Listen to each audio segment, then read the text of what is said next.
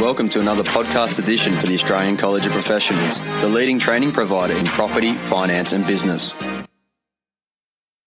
This podcast, Can I Claim a Tax Deduction for Training Activities?, was produced by the Australian College of Professionals on Wednesday, 1st of November 2023. This is really important. It's, for many people, it's tax time.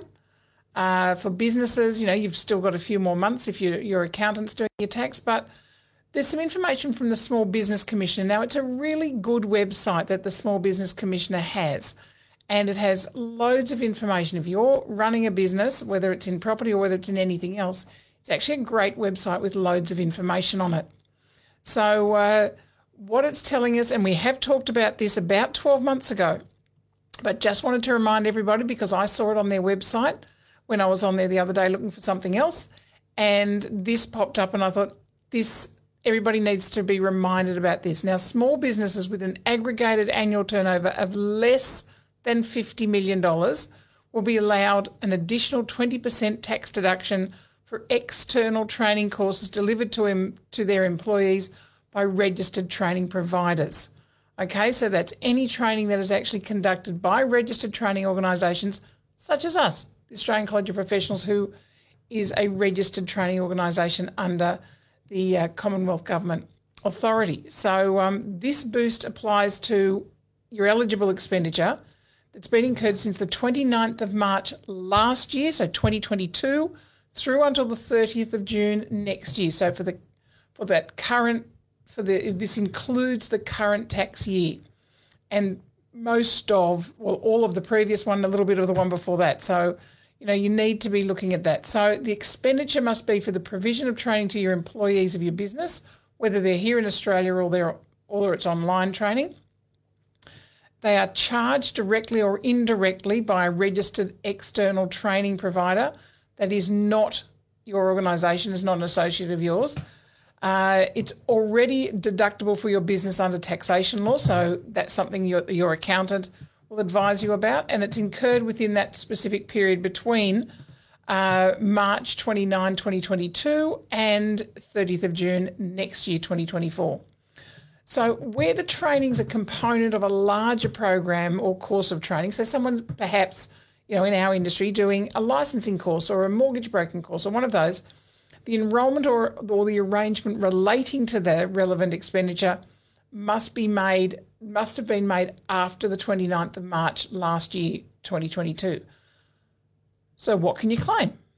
Okay, this bonus deduction, so it's an additional 20%. It's not just tax deductible, it's tax deductible at a rate of 120%. So it's that extra 20% tax deduction. So it's available for expenditure for the provision of training to anyone within your business. It's not just for one person, it could be for all of your employees. And obviously the training provider needs to meet the registration criteria. So as I said, it needs to be a registered training organisation under the Australian Skills and Quality Authority, ASQA. And just reminding you that ACOP is actually one of those. So training that you are paying that is going towards that is registered training, then that is tax deductible at 120%. So training expenses can include incidental costs related to the provision of training, provided they're charged by the registered training provider. So it's all of those costs involved in that. So if there's books, if there's equipment, if there's a whole range of things, you can claim all those so long as the invoice is coming from the training provider, not from a third party.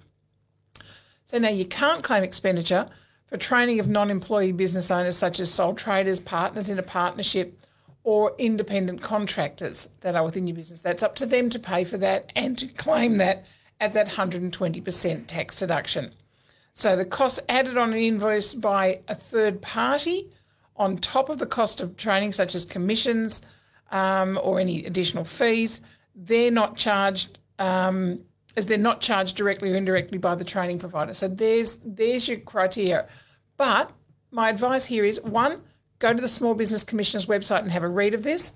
But also, when you're having your tax done, make sure you've got all of your training costs in invoices and get your accountant to look at that and remind them that this is something that you are available to get. So always love a good tax deduction. So make sure that you get the proper advice when you're getting your company taxes done or your taxes done, and make sure that you're getting the tax deductions available to you.